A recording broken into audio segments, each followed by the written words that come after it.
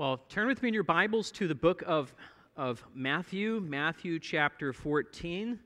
Matthew 14, 22 to 36. This has been a 5-part sermon series through the end of chapter 13 and all of 14, reactions to Jesus' person, his claims, the truth about who he is. And as I am wont to do at times, I like to, at seasonal breaks, take a turn and consider other portions of the Scripture so that we do get a variety of God's Word.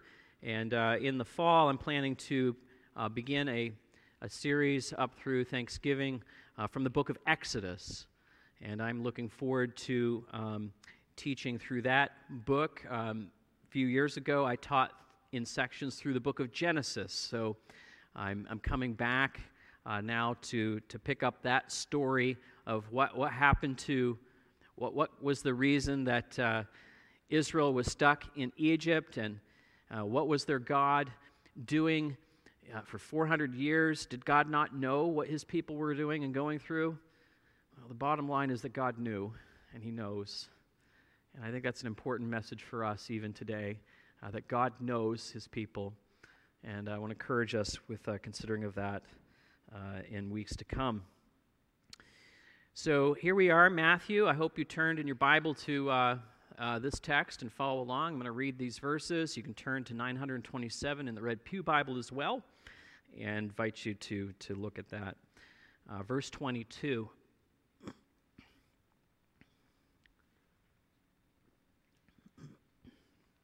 Immediately he made the disciples get into the boat and go before him to the other side, while he dismissed the crowds.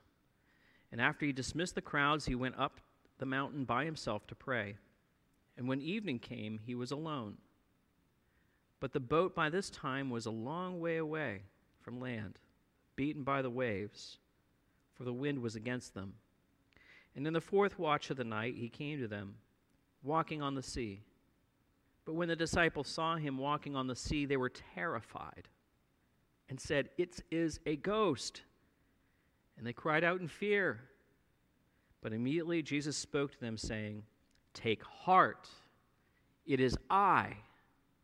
Do not be afraid." And Peter answered him, "Lord, if it is you, command me to come to you on the water." He said, "Come." So Peter got out of the boat, walked on the water, and came to Jesus. But when he saw the wind, he was afraid and began to sink. He cried out, "Lord, save me!" And Jesus immediately reached out his hand, took hold of him, saying to him, "O you of little faith, why did you doubt?" And when they got into the boat, the wind ceased, and those in the boat worshipped him, saying, "Truly you are the Son of God." And when they had crossed over, they came to the land of Gennesaret. And when the men of that place recognized him, they sent around to all that region and brought to him all who were sick and implored him that they might only touch the fringe of his garment. And as many as touched it were made well. I don't know if you realize it, but the material world sticks to us like conjunctivitis discharge. Isn't that a pleasant thought? When was the last time you had pink eye? It was a pleasant experience, no? No, it was not a pleasant experience. That morning mucus crust makes opening your eyelids difficult. You know, the upside of those goopy's eyes is that you're actually permitted to stay home from school. If you can get that going, that's a good deal. But now that you can visualize the stickiness of conjunctivitis, I want you to associate that purposely with the material world. It can blind you to the one, the true, the good, the Lord Jesus Christ, who is sovereign over all. The eye, throughout Scripture, is a metaphor for the inward eye that we have. Oh, yes, we have physical eyes, but we also have an inward eye perceives what's going on in the world. At the center of the Sermon on the Mount, Jesus said this, that the eye is the lamp of the body. So if your eye is healthy, your whole body will be full of light. But if your eye is bad, your whole eye will be full of darkness. Now, as you read John's gospel, you'll see how a blind man becomes an object lesson of this truth. There was a blind man who was kicked out of the synagogue after Jesus had healed him of his blindness. Yet the Jews were jealous of Jesus, and their inward eye was blind to who he was. And their bitterness and their resentment and their hatred caused them to not see Jesus for who he was. How ironic that a former blind man can see what those who have physical eyes to see cannot see. Paul was one of those who had an inward eye that was blinded. And it took a major interaction on the road to Damascus, he going to arrest Christians of all things, purpose to bring them back to Jerusalem to have them put into prison and stand trial for claiming that Jesus was the Messiah. Well, on that road to Damascus, he had this blinding take place. And he suddenly was met face to face with his Lord and Savior.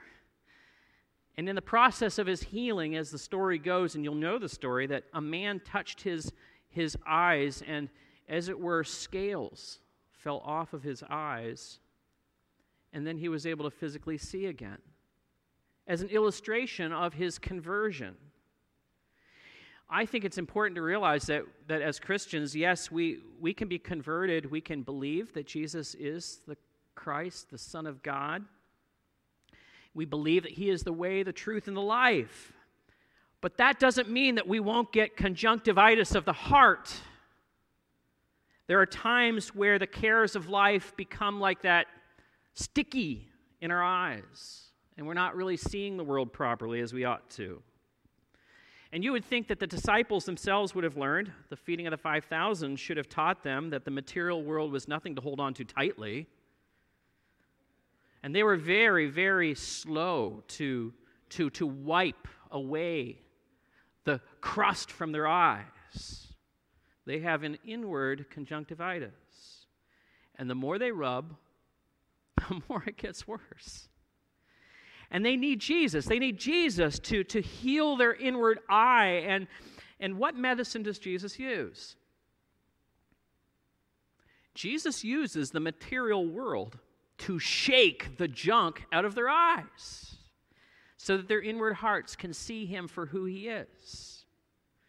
And I want to take from this text that Jesus intentionally sends waves to his children to heal them, to heal their inward eyes, so that they might see him properly as he truly is, the Son of God. He is the living Son of God. Now, Matthew pairs these two incidents that we're going to look at. There's kind of like a wind down. There's like a wind down process. We've seen 4 or 3 other instances. This is the 4th and then the 5th. But the last instance is really small. It's very concise. And this is his style. Matthew often groups little short stories together, and the last one tends to be the shorter of all of them, signaling that he's about ready to change his focus again. And we've already come across some of these illustrations. Remember when we were in Nazareth? In Nazareth, we saw the hard-hearted soil of his family and community that wouldn't accept him as the true living God, the Messiah who is to come. And then we went into Herod's courtroom, and there was another kind of hardness that came out of the world and the sensuality in the world. And that hardness there, he refused to see the truth about John or Jesus. And then we come to the disciples, and you see them worried about the cares of the world. And the cares of the world are causing them to get anxious, and they're worried about how they're going to feed all these people. Now we come to another instance in which the disciples not only display the thorny soil, they also display the stony soil. They're under a weight of like the world is pressing on them, and they're tempted to they're cashing out. They're not trusting in Jesus. Now the disciples, remarkably, they display two kinds of soils. And I think that's important to take note, because when you come to Jesus Christ and you find him as your Lord and Savior, it's not only one issue that needs Jesus to heal us from. Jesus needs to heal us from all kinds of diseases. We may not have just conjunctivitis. We might have parasites. We might have worms even that need to be taken out. I'm intentionally being gross here this morning, because I want you to feel the weight of this material world. It is gross in comparison to the greatness of our Lord Jesus Christ. And Jesus will use the material world, the things that we put our hope and trust in, and think that there we will have what we need, our security. Christ will take those things and make them a terror to you so that you will look to him. So Jesus, in this first instance, I believe he's using the material world that they have put their faith and trust in, and using it in the end to heal them and to show them that they desperately need him. Now, verse 22 to 23, we're going to kind of walk through this first incident pretty quickly. Verse 22, we'll just read these words again. Immediately, he made the disciples get into the boat and go before him to the other side, while he dismissed the crowds. And after he had dismissed the crowds, he went up on the mountain by himself to pray. And when evening had come, he was alone. Now, I see here Jesus getting relief from the material world. He's getting relief. This is something that he wanted to have. When he went over to the other side, originally this is what he wanted. But when he got there, there was a press of people upon him and needs, and he couldn't. So what he does, he says he made the disciples get into a boat, and that's pretty strong language. And there's kind of like two things happening here. First, what's happening is Jesus is commanding his followers to do something that they don't immediately desire to do, to go off on their own. And in this instance, the disciples are to be commended because they show an obedient and submissive response to their teacher. Now, they haven't got everything together, but at least in this instance, they're responding by obedience. And indeed, we would be very well off to follow their example. You know, we don't really truly trust God if we're not willing to submit ourselves to him, even if we don't understand what's going on. Even though our feelings might even be opposed to what we've been asked to do, there is always a best reason for everything that God asks of us to do. But often he conceals his reasons, and he doesn't fully reveal everything to us immediately. And so if you have to have every detail of your future mapped out before you say, "Yes, Lord," then you're in an act of disobedience. It might be that you don't really love him as much as you think because you can't trust him with what he will bring your way. Why does Jesus do this? I believe he does this to teach us that we are not to be wise in ourselves, that we are to trust him completely. But there is also a second thing happening here. And Jesus, and it's relative to his desire, he has an unfulfilled desire. I think he's hangry. He's hangry for alone time. Sorry to put it in those terms, but he's desperate. He's I don't know if you know anyone in your life that's like kind of like introverted and they want alone time. Sometimes they will tell us politely or not politely sometimes that they need space. But the reality is Jesus needs space. He needs time to be alone so that he can speak freely from the heart to his heavenly Father. Now, some kids get hangry, they get hungry, they get so hungry, they get angry, and they don't even realize what's going on. Now, I don't mean in disrespect to the Lord Jesus Christ, but he's desperate here for time to be with his heavenly Father. And by sending his disciples off in a boat, they become a decoy. They become like the crowds can chase the boat now to the other side, and now Jesus is alone. And he's putting together a plan. And I'm not going to reteach this point. I made a pretty strong point last Sunday about how important it is to block out time, to make sure that you're spending alone time with the Lord yourself, following Christ's example. I'm not going to repreach that point, but I simply want to ask you this. Are you starting to put together a plan?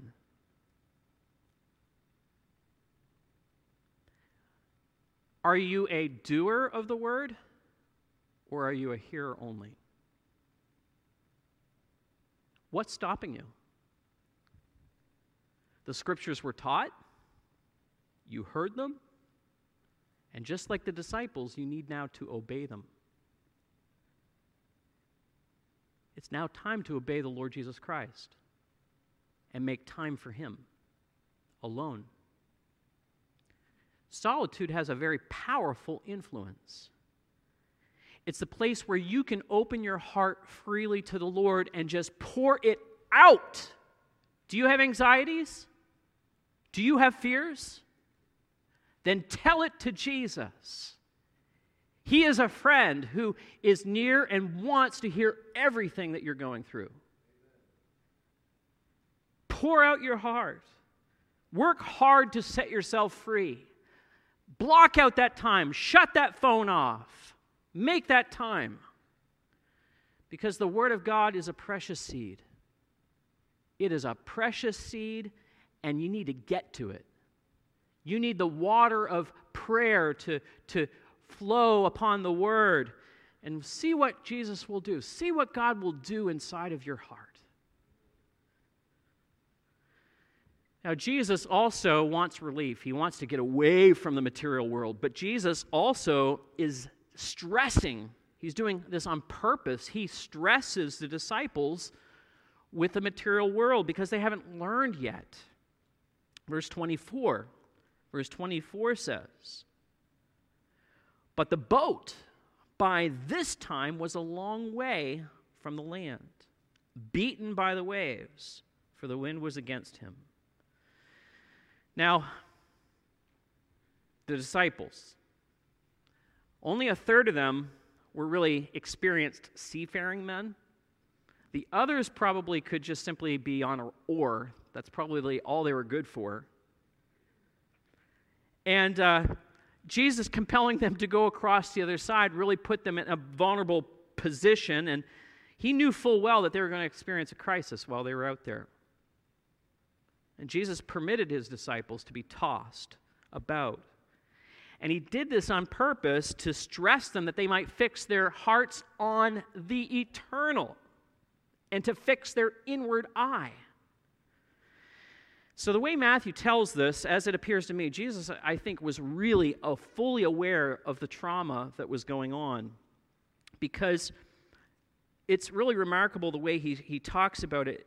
He transitions very quickly. Look at verse 23. After he dismissed the crowds, he went up on the mountain by himself to pray. When evening came, he was there alone, and that switch quick, but the boat at this time was a long way from land. It seems to indicate that, and the circumstances of the storm are there, and it seems to indicate that Matthew was aware that Jesus knew what was going on while he was even praying to his heavenly Father. And so he got up from his prayer and went out on the water to get them and to rescue them. Now, this is incidentally the second time a boat miracle has occurred.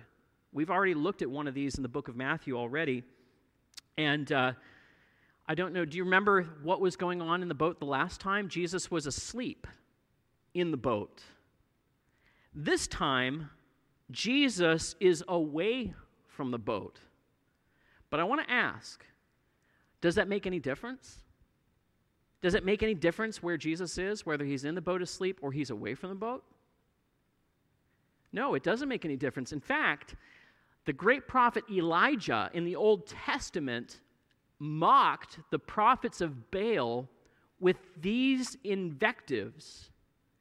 He mocked the false gods by saying, "Cry aloud, for if he is a god, either he's musing or he's relieving himself or he's on a journey or perhaps he's asleep and must be awakened." And as I was considering the irony of what Jesus does here in the situation that's going in hand, and realizing that when the chips are down, if your God is the material world, he's going to let you down. Every single time. And you can cut yourself, and you can express just how desperate you are, and you can run to therapists, and you can run to all this other stuff. But if your God is not the true and living God, it's going to let you down. It's not that the disciples don't know that God is the true and living God on an intellectual basis, but they're not able to put it into practice because the crust that's there on the inside. The material world is still plaguing them, and they're trying to still hold on to it. It's like it's still crusty.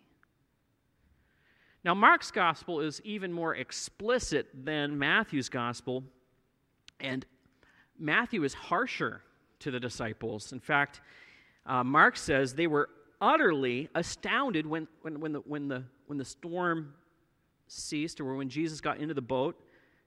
And Mark says this, "For they did not understand about the loaves, but that their hearts were hardened." That's an explicit commentary that affirms this interpretation that I'm providing for you this morning. The material world was making it hard for the disciples to see who Jesus was. And Jesus then takes the God that they were trusting in, maybe it was their ability to be seafaring men, and says, "Okay, you want to put your trust in that? I'll shake you so you don't trust that anymore." You see, when you set your heart on this material world, and you make it its highest, make this material world the highest pursuit, to the exclusion of God and time in His Word, or being in His house, or being in prayer, He's going to let you experience difficulty, to let you know that you can't make it out there on your own. You need Him with you. Why would Jesus do that? I know we live in an era of gentle parenting. It might sound a little rough, but the reality is that Jesus loves you. And He doesn't want you to hold on to this world. He's willing to slap your hand and tell you no. And He's willing to let you suffer a little while until you figure it out. But He does this because He loves you. He would rather you lose an eye, He would rather you lose a hand, than to be cast body and soul into hell forever. He loves you that much. Jesus calls us also to trust His absolute authority over the material world. Verse 25 and 20 through 27 says, "And in the fourth watch of the night He came to them walking on the sea. But when the disciples saw Him walking on the sea, they were terrified. And they said, 'It's a ghost.' And they cried out in fear. But immediately Jesus spoke to them, saying, 'Take heart, it is I, do not be afraid.'" Their senses are overwhelmed. They're absolutely terrified. But there's something similar to the way they respond to seeing Jesus that's very similar to the way Herod responded when he heard that Jesus was doing great miracles. You remember that? Herod had thought Jesus was part of the paranormal, a ghost of John the Baptist, whom he had wrongfully killed. Now, I want you to know that there is a paranormal. Don't get me wrong, there is demons that are true and real in the world. However, their first instinct was in the wrong direction. They went in the wrong direction because their heart was divided. They were trying to hold on to the material world and not allow themselves to embrace the truth about who Jesus is. And they were not fully connecting and making this truth theirs. Now, Jesus provided for them, and that's all well and good. But I want to drive home the significance of the absolute authority of Jesus over the created world. Jesus here provides comfort through words and says, take heart. It is I. Do not be afraid. Those are beautiful words. We need to hear those words. But maybe we don't even understand what those words are. In the very center, that little phrase, it is I, is a remarkable statement of his identity as Jehovah of the Old Testament. That short little phrase, it is I, is literally, in the Greek, as it corresponds to the Hebrew, it's literally I am. Now, if you were a Greek speaker and you were hearing these words and you were familiar with the Torah and you knew the Old Testament, and when you came to the words ego eimi, that would trigger in your mind Exodus 3:14, where Moses says to God, if I come to the people of Israel and say to them, the God of your fathers has sent me to you, and they ask me, what is his name? What shall I say to them? And God said to Moses, I am who I am. Who is Jesus? Who is he? He is the radiance of the glory and the exact imprint of the image of his nature. And he upholds the universe by the word of his power. Shortly after the experience here, in subsequent chapters, Jesus becomes transfigured before their very eyes. And his pores begin to emit light. And his hair follicles start to radiate. And his face begins to shine like the sun. It becomes so blinding you can't even look upon it. That's who Jesus is. He is the creator God and the sustainer of everything. It's very common for people to say, I like to think of God as, and fill in the blank, upon their own experience of what they would prefer God to be. But the reality is, Jesus is not, he's not who you think he is. He is who he says he is. He is the living one. He is the resurrected Lord and Savior upon whom all eyes need to turn and repent and believe and accept him as the way, the truth, and the life. And Christians, we can forget. We can allow the material world to crust up the inner eye, and we, by our heart, don't see Jesus for who he is. We have to grab hold. We have to grab hold of the truth that he is the living one. He is the ever-existent one. He is the great I am. And that should move and change our hearts. Well, Jesus commands us to follow him in this material world. We can't just suddenly leave this material world. We have to live in it. And I believe that Peter getting out on the water gives us an example of what that is spiritually. We see it physically in action. And we see in verse 28, verse 31, Jesus, I think I might have skipped over myself.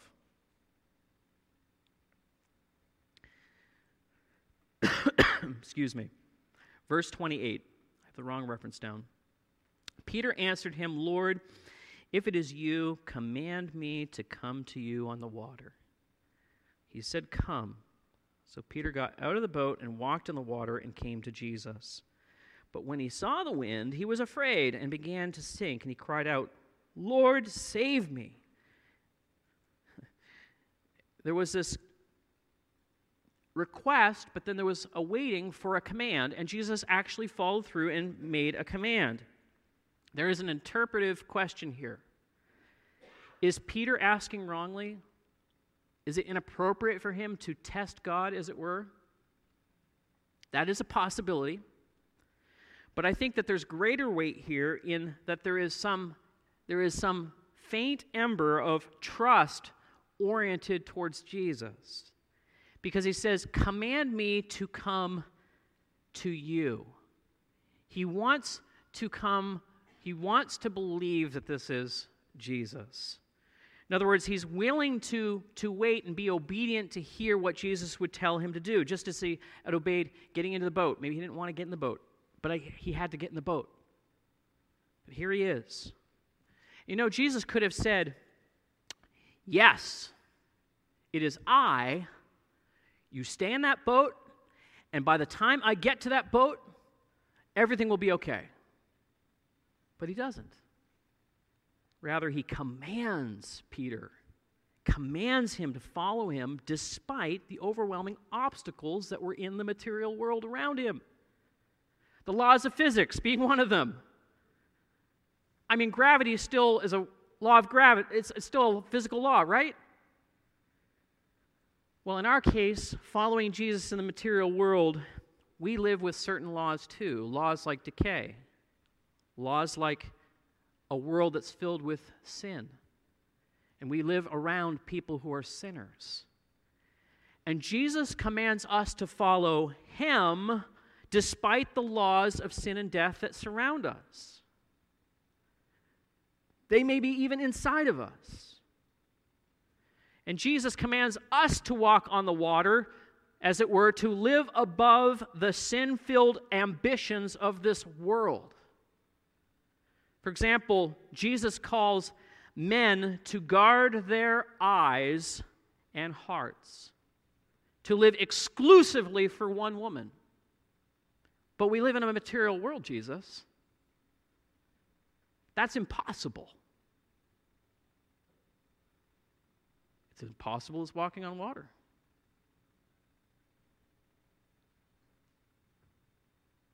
Jesus calls us to love all men as ourselves. Yeah, but every time I think about so-and-so, I get angry, I get resentful, I get embittered. Everywhere I go, there she is. Well, that's just the wind and the waves. We're living in a fallen world. And what Peter does is he shows us the way to live. He says, as he's sinking, "Save me. Save me." And Jesus gives to us what he commands in this material world. He gives us everything that we need so that we can live for him. Verse 31 to 33, we read, Jesus immediately reached out his hand and took hold of him, saying to him, "O you of little faith, why did you doubt?" And when they got into the boat, the wind ceased. And those in the boat worshipped him, saying, "Truly you are the Son of God." Immediately, the prayer is, "Put out, save me." And immediately, his hand goes down and pulls him up and puts him on the water again. You know, this is also a lesson that moral ability doesn't come from within. It comes from the Holy Spirit. And he places it within us so that we are able to obey his commands. It doesn't naturally reside within. St. Augustine in his Confessions was frustrated by his own lack of ability. He finally cried out like Peter in his Confessions. He said, "Command what you will, and then give what you command." And if we are tempted to look within ourselves for the resources for our moral inability, that's a conjunctivitis of the soul.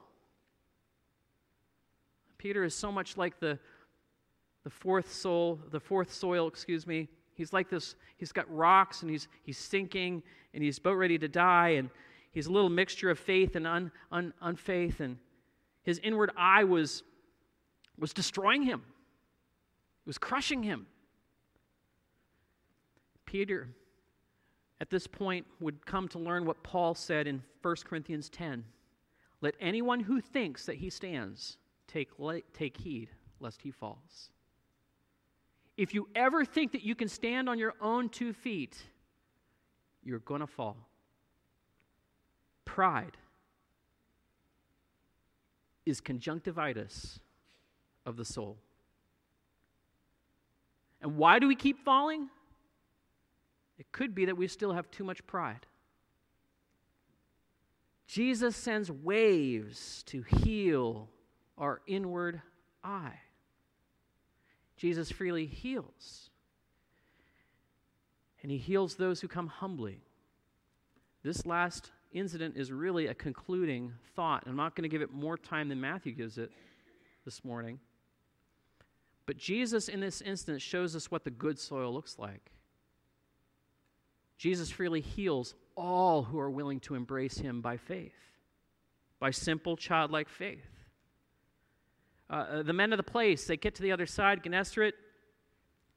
They see, they recognize who this is, and then all of a sudden everyone's coming and they start to beg. They're starting to, beg him to simply let them touch the fringe of his garment.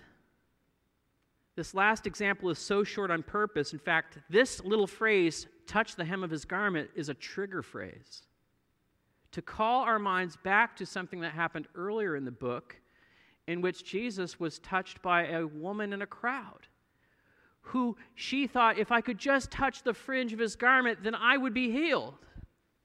And Matthew is just quick shorthand telling you, okay, I can't go back and retell you that story again, but this is the essence. This is the essence of what a good soil looks like.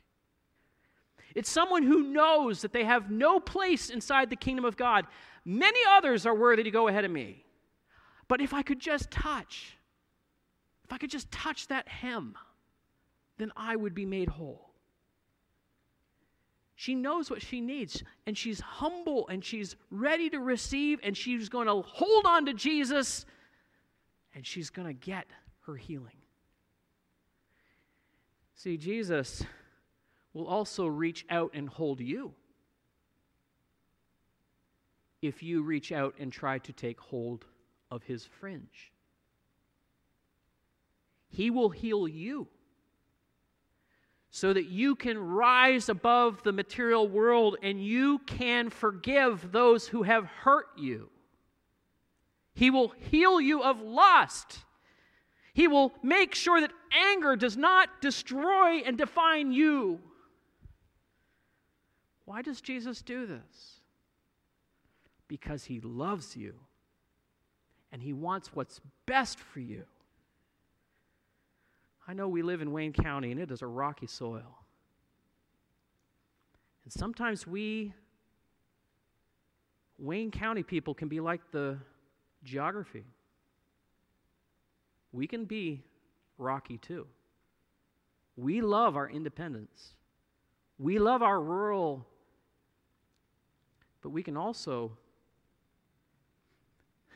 be damaged and be sick and have hardness of heart. We desperately need the humility that says, just let me touch the hem of his garment. Jesus sends waves to heal our inward eyes. Let's pray.